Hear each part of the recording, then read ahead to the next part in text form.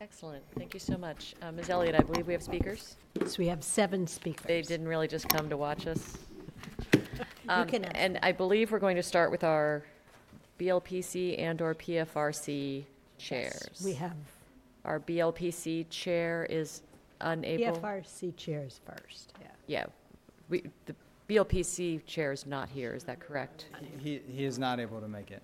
Hans Baumann is, yeah. Yeah, he is going to come when we take action. So PFRC, Mr. Schroll.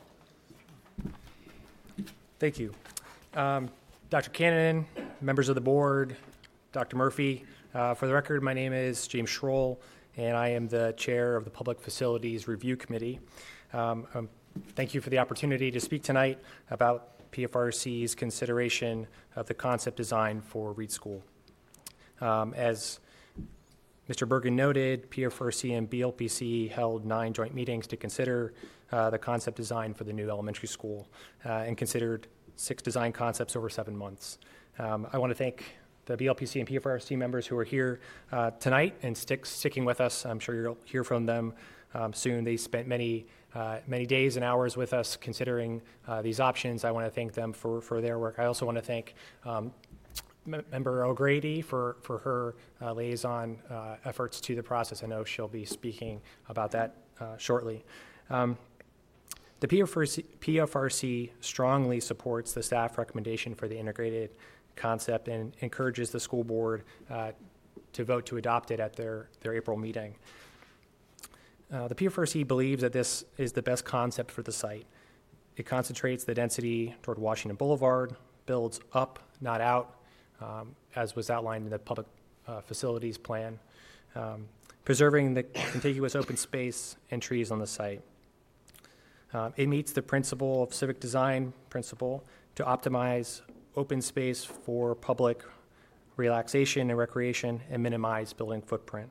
The PFRC members noted that the other concepts before us at last week's meeting didn't account for that lost open space. And while it's not necessarily on the school's balance sheet, it's kind of on our wider county balance sheet when we lose open space. And it comes at a cost.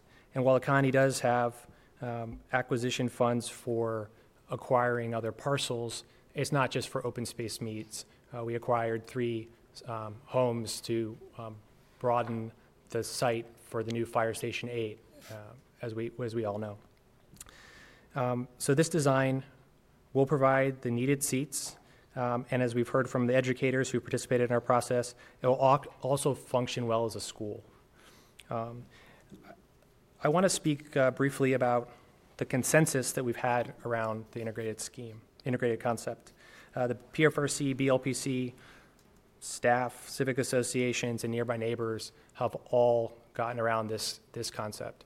And I want to note that we've heard from many folks who have participated in many processes in this county that that's a rarity. We don't see that often in our public processes, let alone our school projects.